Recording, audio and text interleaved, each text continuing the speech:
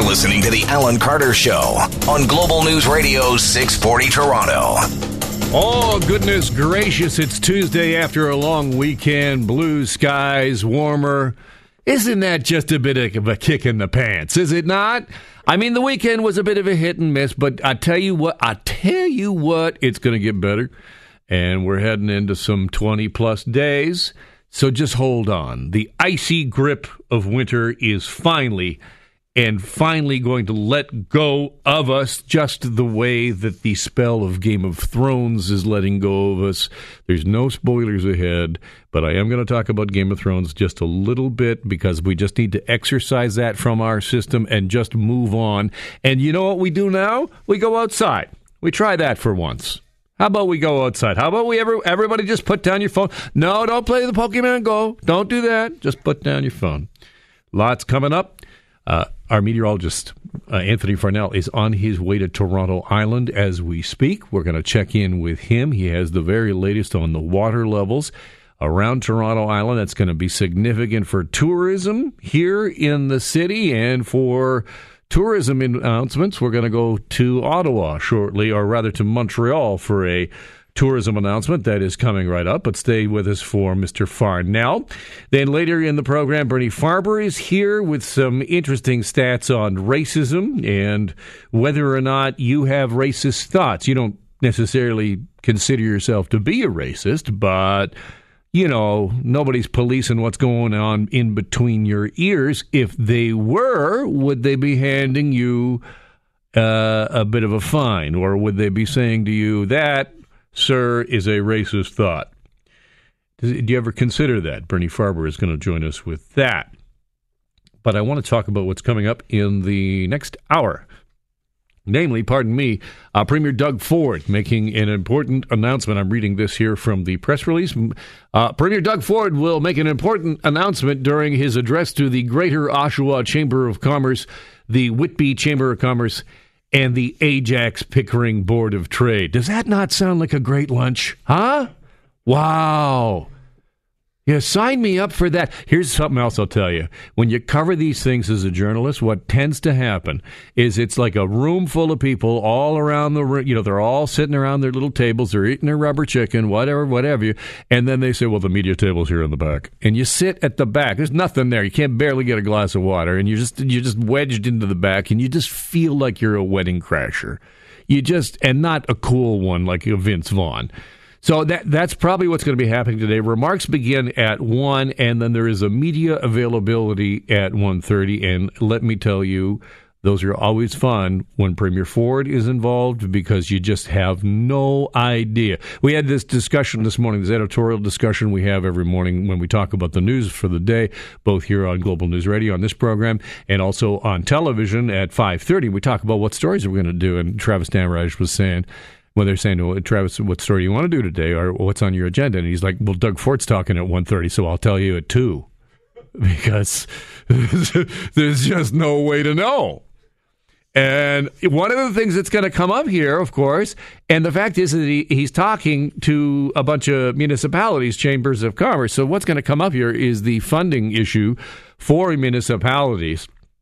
Preliminary figures show that municipalities are going to be out at least several hundreds of millions of dollars once all of the changes that were dripped out, drip by drip from the budget after it was first released. Remember when they said, oh, we didn't raise any taxes? And then we find out, oh, well, wait a second, this is, quote, unquote, downloading by stealth, as a number of large municipality mayors have called it. There's only one taxpayer, said Toronto Mayor John Tory recently, and the city of Toronto alone estimates that the cuts that the Ford government are bringing in will be $178 million this year. Now, folks, that is your garbage, that is your water services, that is the parks, that is the money for tourism, and I'm going to get to tourism. I'm talking about tourism for a reason. I'll get back to that in just a second.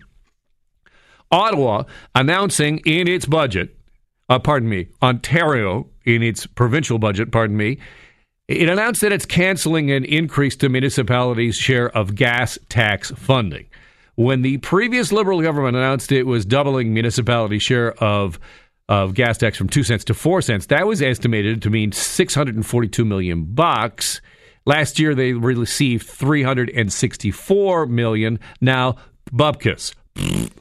Child care funding, for example. This is one of the ones where it's so difficult to figure out because Ontario has allocated $80 million less this year than last year. But municipalities in the child care sector say that number is much, much larger, perhaps even double that. Once you figure in cost-sharing changes for, programs that make licensed not-for-profit childcare spaces. So all of this means less money for a number of issues on the municipal level, and that's something the Premier is going to be talking about today, especially the fact that it's not just John Tory. I know a lot of people want to talk about this as Tory v. Ford, and obviously there's a lot of gas in that engine. But it's not just that. You're seeing other large municipal mayors stepping forward saying, hey, hold on. I either have to raise taxes or cut services. There's just no two ways about it. Here's the tourism number. Funding of about $17.5 million has been cut to regional tourism organizations across the province, including eliminating money to Tourism Toronto and Ottawa Tourism. Now, do you think we should be spending money on tourism? I mean, just look around. It's gorgeous. As I look at a number of dump trucks and cranes, which pretty much is what seems to be the big draw of Toronto lately. Hey, you want to see a dystopian future? Why don't you come over to Eglinton Avenue? I'll tell you what. It is nuts over there. There's so many parts of the city that are torn up, but that's not my point. My point is that Ottawa now, just as Ontario is cutting tourism numbers, Ottawa is saying, hey, we're going to pony up $58 million over 2 years for a strategy that hinges on participation of the private sector, as well as additional investment from other federal agencies. And the idea here is to create 54,000 new jobs by bringing in people to things that they don't necessarily come for. Here is the minister in charge, Madame Joly, Melanie Joly. Canada is big and beautiful. We have so much potential to build on, like our beautiful fall colors, our snowy winters, rich Indigenous cultures, safe communities for LGBTQ2 travelers, and we have some of the best culinary chefs. Did you hear how she hit LGBTQ right there? Like it was just nothing. Like it was like just slick. Like you got to practice that. I'm telling you as an anchor man, and I'm not complaining about the thing at all. There's, the Seinfeld, right? But I'm telling you, every time I turn around, there's another letter at the end of that thing. And as a news guy, LGBTQ plus, that thing does not roll off the tongue. You got to practice it. And can we just play the beginning of that one more time? Can we just hit that? Canada is big and beautiful. What are we big boned so now? Much potential. We're big and we're plus sized? Is that what we're reaching out to?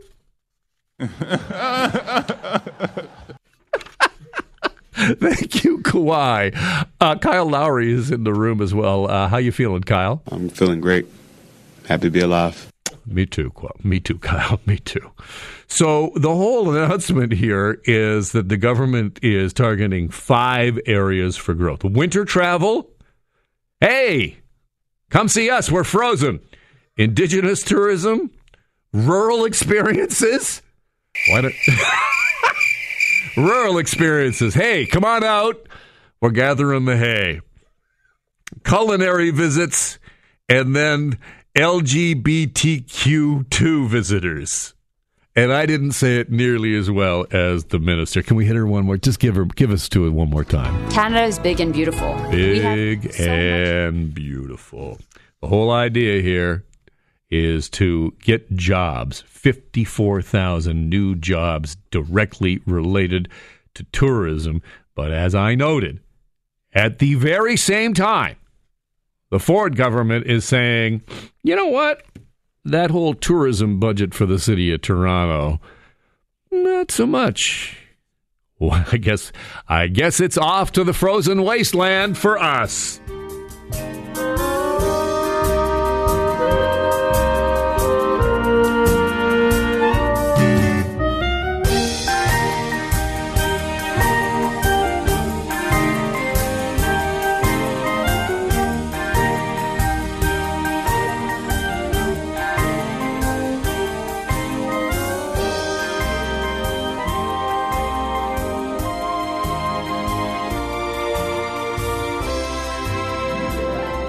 We're keeping our eye on the water levels in Lake Ontario, and the latest from the Toronto and Region Conservation Authority, which safeguards the city's watersheds, says that Lake Ontario's water levels are currently below those historic levels that were recorded in 2017. But if we get too much more rain, and we have had some rain over the weekend, those levels could reach historic highs that cause flooding in and around the Toronto area and on the Toronto Islands. Whether or not we'll exceed those 2017 levels is really going to depend on the precipitation in coming weeks.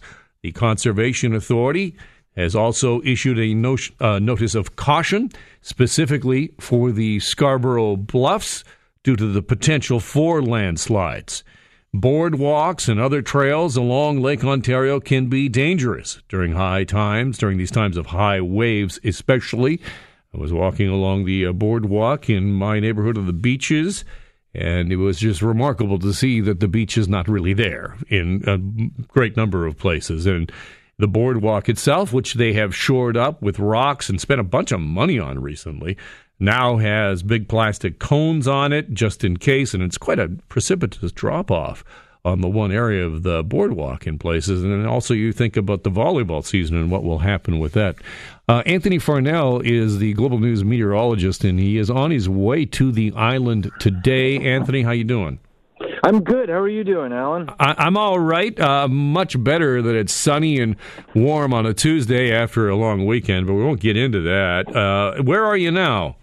I am right in front of the Toronto ferry dock, so planning on heading over in the next half hour or so. And the big difference this year versus 2 years ago is that the ferry service is still going to the island, and they don't plan on stopping. They've made some pretty big adjustments as far as leveling things off on the other side so that they're going to be able to keep running even as the water levels continue to climb.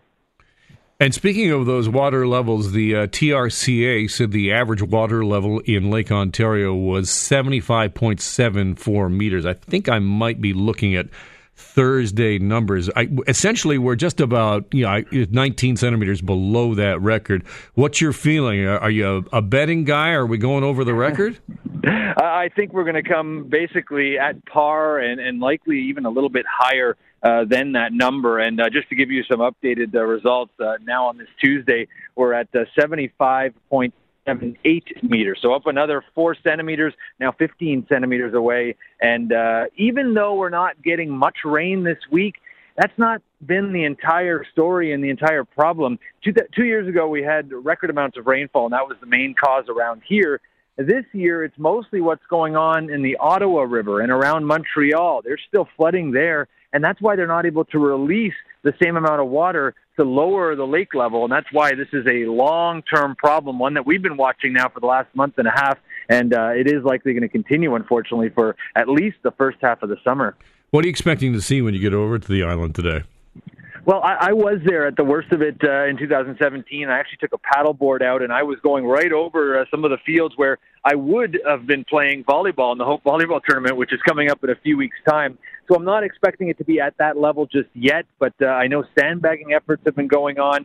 I know they have industrial-sized pumps that have been helping out residents on places like Ward's Island, and that's definitely gone a long way. But whenever you get a wind change, and we had that yesterday, some very gusty winds from the west and northwest, that makes one side of the island susceptible, and then tomorrow we're going to get east winds. So you look at the other side of the island, and this is something that residents there have gotten used to. And it's not just the Toronto Islands, but there are communities and homes all along Lake Ontario shoreline on this side, and now a state of emergency on the New York side as well. And then in terms of just looking over the course of the week, you're saying that whether or not it rains and really opens up at this point, really, that is not the issue. It definitely has an impact. So if we get 2 weeks of dry weather, we'll still likely be very close to that record that was set a couple of years ago. If we do see normal or even above normal rainfall, then, who knows how high the water will go. And this is going to be a problem, I think, later into the season than it was just 2 years ago, where it peaked on May 25th. So we're hoping for a dry forecast. I know everybody is just ready for summer weather. And one thing that we see now that the temperatures are warming up, instead of getting just widespread rain across the entire Lake Ontario basin, we'll see these pop-up showers and storms, and because the ground has dried out a bit, rivers will be able to handle that much better than they did in April and early May. Did you manage to get your hands on a surfboard or any kind of stand-up paddleboard this year? I'm in communication with with the Island SUP organization, so we'll see. I brought my hip waders, so it's going to be one or the other, Alan, at 5:30. Either the big chest waders or maybe on a paddleboard. I look forward to it. I am just going to point out that the first really kind of nice day that we have, suddenly you're on your way to go paddleboarding on the island. How does that work again? SPF 50. I don't know. Somehow I pitched this idea last week. It just happened to be the week. Just happened to be on the nicest day. All right, Farnell. I see through you, dude. I see through you. I just have this 2 minutes to talk to you, and then I'm going to get very, very busy this afternoon surveying what's going on over there. Surveying from a patio chair. All right, Anthony Farnell. You can see him, the hardest working meteorologist that I know that lives in Leslieville. I think that's probably... Okay, thanks, Anthony. We'll see you tonight. All right. Hey, listen, I really want to talk Game of Thrones real quick. And no spoilers here. Absolutely no spoilers at all. However, I just want to read to you what George R.R. Martin has written about the ending of the series. Of course, George R.R. Martin wrote the books that the whole thing's based on. The 70-year-old said, quote, "It was an ending, but it was also a beginning." He also said that he's working on the next installment, The Winds of Winter. He says, it's late, but it will be done. And then he says something called A Dream of Spring is going to follow. Martin says he hears people asking, will it have the same ending as the show, or will it be different? He writes, well, yes and no. Fantastic. All right, it's time to... Hey, listen, speaking of perhaps fantasy... A water taxi to your island. Could you actually take a water taxi as a commuter? Well, that's what my next guest is proposing. Alex Nosal is the president of Otter Guy. What is that, Alex? The Otter Guy is the name of our company. Each boat's got the word otter in it, such as Otter Chaos, Grand Theft Otter. It's a play on words. But we're expanding more than just being a water taxi service. We're also, as you mentioned earlier, we're proposing to run a scheduled ferry service between Yonge Street and Humber Bay. All right, this kind of thing is the sort of thing gets floated, pardon the pun, every couple of years, and it turns out to be nothing more than fantasy. Why is it reality in your case? Well, in this particular case, we are an experienced company. We've been around 8 years. We've ordered boats. Everything is ready to go except the political will. As long as we've got the support from our local councillors, securing a lease over there at Humber Bay, we can start up right away. We're ready to go. We've done our surveys, we've done our homework, and this is not only feasible, but it's long overdue. I think the reason it didn't really occur before was you really didn't have somebody from the private industry stepping up. And that's our business, water transportation. So it's a little bit different than anybody who was floating it around before. What's your relationship with the Ford government? Do you have the Premier's cell phone? I could give that to you. No, but I'm hoping to get a call from him soon. Right. Have you left him a voicemail at all? He likes a call. You should call him. I will call him. I hope he comes to our meeting next week at the Polish Alliance Hall on Lakeshore. It's on May 30th, but 7 p.m. It's a meeting that we're having with the public, hopefully to hear the concerns and the reactions of everybody to the proposal. And we're hoping that every politician that's got an interest here will be there to see what we believe to be overwhelming support for a scheduled ferry service between Humber Bay and Yonge. Do you share the Premier's assessment of Toronto City Hall that it's totally dysfunctional? These are the people that you need the approval from. I'm going to find that out pretty soon. Well, dude, I think you are in for a shocker. Because you can herd cats easier than you can get those people to agree on anything. Well, I have spoke to Mark Grimes' office. He's the city council for the Humber Bay. And to be honest, they've been really supportive. They're saying they're going to do whatever they can to make this happen. We're also going to need Joe Cressy, where our Yonge Street office falls in. We're going to need his support as well. I think provided that those two city councilors work together, I don't really see this not happening.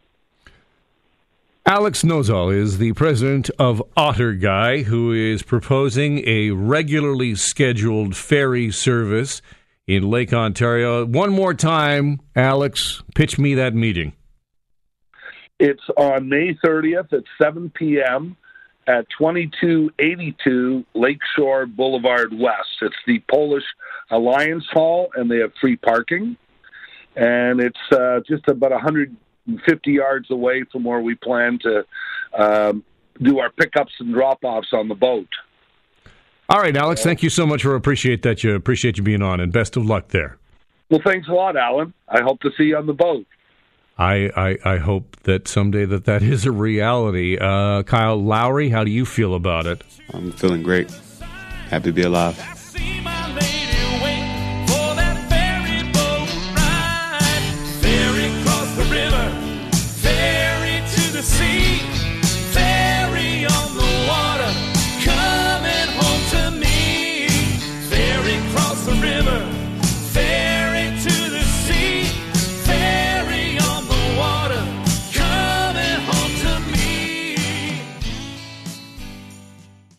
Almost half of Canadians will admit to having racist thoughts, and more feel comfortable expressing them today than in years past.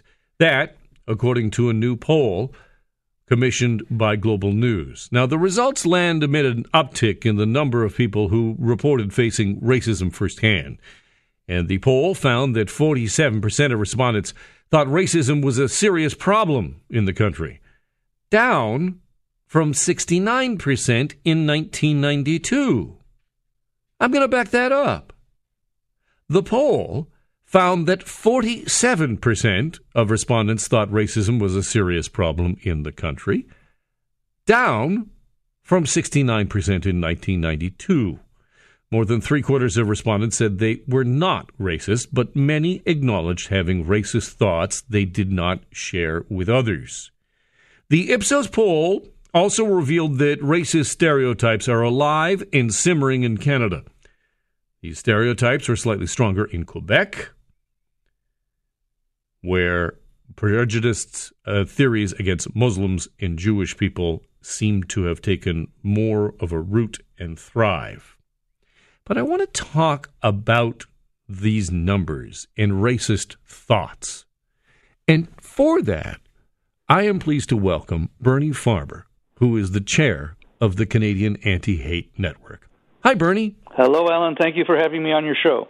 I appreciate you being here. Bernie, I want to ask you this, and this is going to be a tough one, but when have we ever reported a decrease in the number of hate crimes? I don't think there's ever been a time that I can remember where we have reported a decrease in reported hate crimes. As a matter of fact, from year to year, we have seen sometimes small jumps, sometimes large jumps, and sometimes extreme jumps, as we've seen in the last reporting by Stats Canada, which showed that the hate crimes and hate reporting against the Muslim community jumped to 153%. Reported hate crimes against Jews were up 63%. I mean, the numbers are staggering. So the poll that you commissioned this last little while it's shocking, to me, honestly, it's not a surprise. And I say that with great sadness because we've seen this coming. We've seen a change in people's attitudes. And a lot of this is explainable, but again, sadly explainable. I come back to the never reporting is going down. And I do so because I wonder if there is not a cry wolf situation here. And I want to qualify that. I want to qualify that by saying that any hate crime is despicable. And I guess what I'm talking about is the communication to people. And I do not disagree that there is certainly an uptick in the number of hate-related incidents in Canada. We've seen it. But how do we address it by not just saying, oh, it's bad every year? Well, I suppose that's the question that could win somebody $1 million because we've not been able to find the right answer to it, or people just aren't listening. I mean, in terms of crying wolf, I think police and other authorities will tell you that for the most part they think that hate crime is underreported. And so to see huge upticks, tells me that there is a serious problem in society if it's actually underreported, which I believe is true, by the way. I think people are afraid to report hate crimes, especially new immigrant and refugee communities. They're afraid of authorities back from where they came from. We're people to fear, not people to trust and to trust with their information. So, we know that it's happening out there. We know that people have these attitudes. And I've said for years, as have many, that you have to assume that at least a third of your population harbor racist thoughts, and some harbor extreme racist thoughts. How many of those actually will say, yes, I'm a bit of a racist? Not many, not even to a pollster. But this number, almost half, will admit to having some racist thoughts. Yeah. Give me a sense of what that means. Well, that could mean anything from, you see a person of color and you have negative thoughts about that person. You see a person wearing a hijab or a skull cap, same thing. You fear them, you hate them, you distrust them. Look, we're in a situation today where almost, 50% of young people in school today do not even know what the Holocaust was. Well, if you don't know what the Holocaust was and how it was perpetrated, certainly anti-Semitism is ripe for the picking, Jew hatred. By the way, it's the same with Islamophobia, with anti-Muslim hatred. This is a relatively new community that has come in. Politicians, many politicians from both the United States and Canada, even leaders, have cast their eye on Muslims and really told people, made it very clear these people are not to be trusted. And all you have to do is look at a guy like Donald Trump with his anti-Muslim rhetoric that borders on almost this vile hatred. And if the president says it's okay, even those that feel a little uncomfortable, I think that there is a new level of comfort to come out and admit that, okay, maybe I am a bit racist. If the president can be racist, well then, damn it, so can I. Bernie Farber is chair of the Canadian Anti-Hate Network. It is a troubling time. I agree with you 100% on that. Bernie, thank you so much for being with us. Thank you, Alan. Appreciate it. Can we stop? Can we change? Can we try to do something useful in the end? Can we stop? Can we change? Can we try to do something useful in the end? Sad news from the world of broadcasting today. Longtime Toronto radio personality and champion of indie music, Dave Bookie Bookman, has died. He was 58 years old. He most recently was working at Indie 88, announcing his death, saying that he had fallen ill and died peacefully. Before taking to the air on Indie 88, Bookman worked for over 2 decades at The Edge. where he became a staple in the indie music scene. He was a longtime host of the Indie Hour. He could also be seen every week at the Horseshoe for New Music Night. He introduced so much music to this city, and if you love music and you loved indie music, then this voice is always recognizable to you. We were asked just to say something just to describe the feeling. There's a lot of people who are real happy, and we're among you. And the feeling we want to convey is what music, how we kind of define ourselves, not live vicariously, but define ourselves, our character, our social mores, our values, our friends, through the music we like. And it can come from wearing a t-shirt, from quoting a lyric, or just about the way that we live our lives on a day-to-day basis. That is Dave Bookie Bookman speaking at Massey Hall, introducing the Rheostatics in 2007. And what he had to say there, that was not only something that he said out loud, it was something that he lived. And to talk more about Bookie, I'm joined by Alan Cross from 102.1 The Edge. Hi, Alan. Hi. This is really, really horrible, really, really sad. I've known Bookie more than a quarter century. He was a colleague, and then he was an employee of mine, and I was one of his biggest fans. I think so many of us who listened in our cars and in our homes and didn't know Bookie, but was so familiar with that voice that you just heard, that when he came on the radio and said, "I like this," you paid attention. I paid attention every time. You certainly did. He was one of the most enthusiastic people I have ever met, and most of his enthusiasm was devoted to three things. First of all, watching The Young and the Restless every afternoon. I did not know this. Really? Yes, he's a Vic Newman guy? He really was. Wow. He knew every restaurant in the city, and if you needed a recommendation, he could not only tell you where to go, but who to talk to at that particular restaurant. And it didn't have to be a restaurant. It could be a hot dog cart. And music. He lived and breathed music. When he first came on as the guy who was our indie reporter for a separate time program we had back then called Live in Toronto, he knew everybody. And he was our entry into so much music that was flying below the radar. Eventually, he got a regular on-air shift, working weekends at the Edge, and then he worked afternoons for, a good decade or more. And he, he was genuine, authentic, real, polite, principled, morally guided. There's just not enough words to describe exactly how he was as a human being. But as a music fan, it gets even harder because he embraced just about every sort of music. Elvis Costello was a big favorite of his. So was Wilco, and so was Dinosaur Jr. And he was a fantastic interviewer. He would bring stuff out of subjects that no one else could. I remember one particular day where he had all four members of U2 in the studio with him. And there were a couple hundred people inside and outside the studio watching this. And, I mean, that's live on the air. And he was able to handle it to the point where Bono gave him a shoulder massage.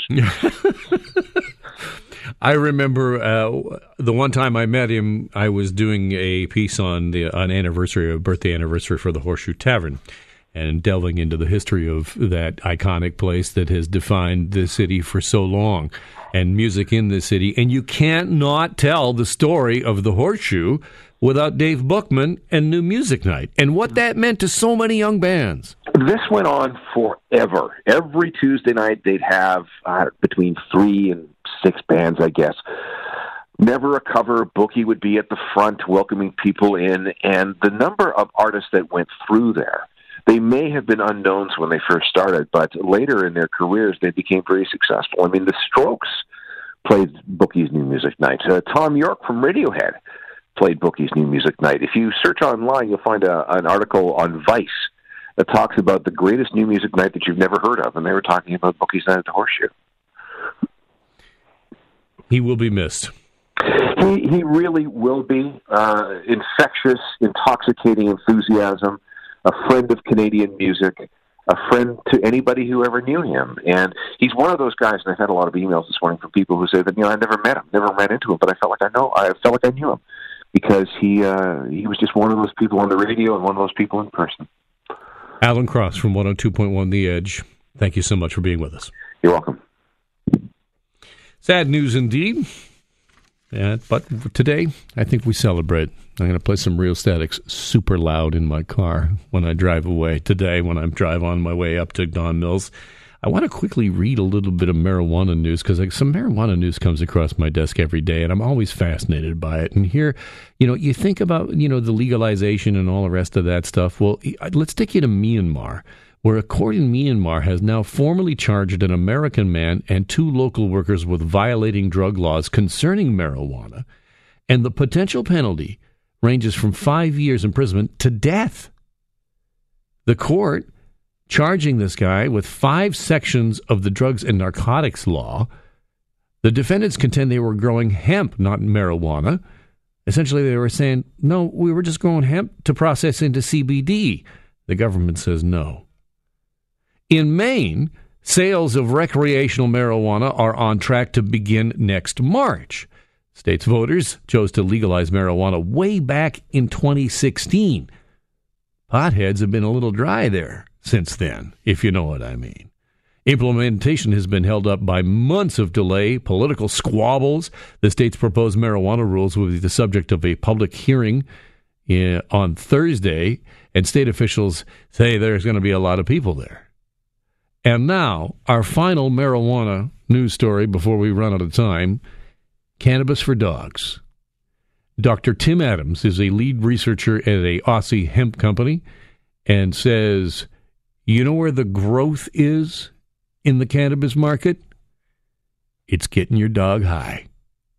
Well, some CBD. But hey, if he enjoys the trip, so much better. We'll see you tomorrow.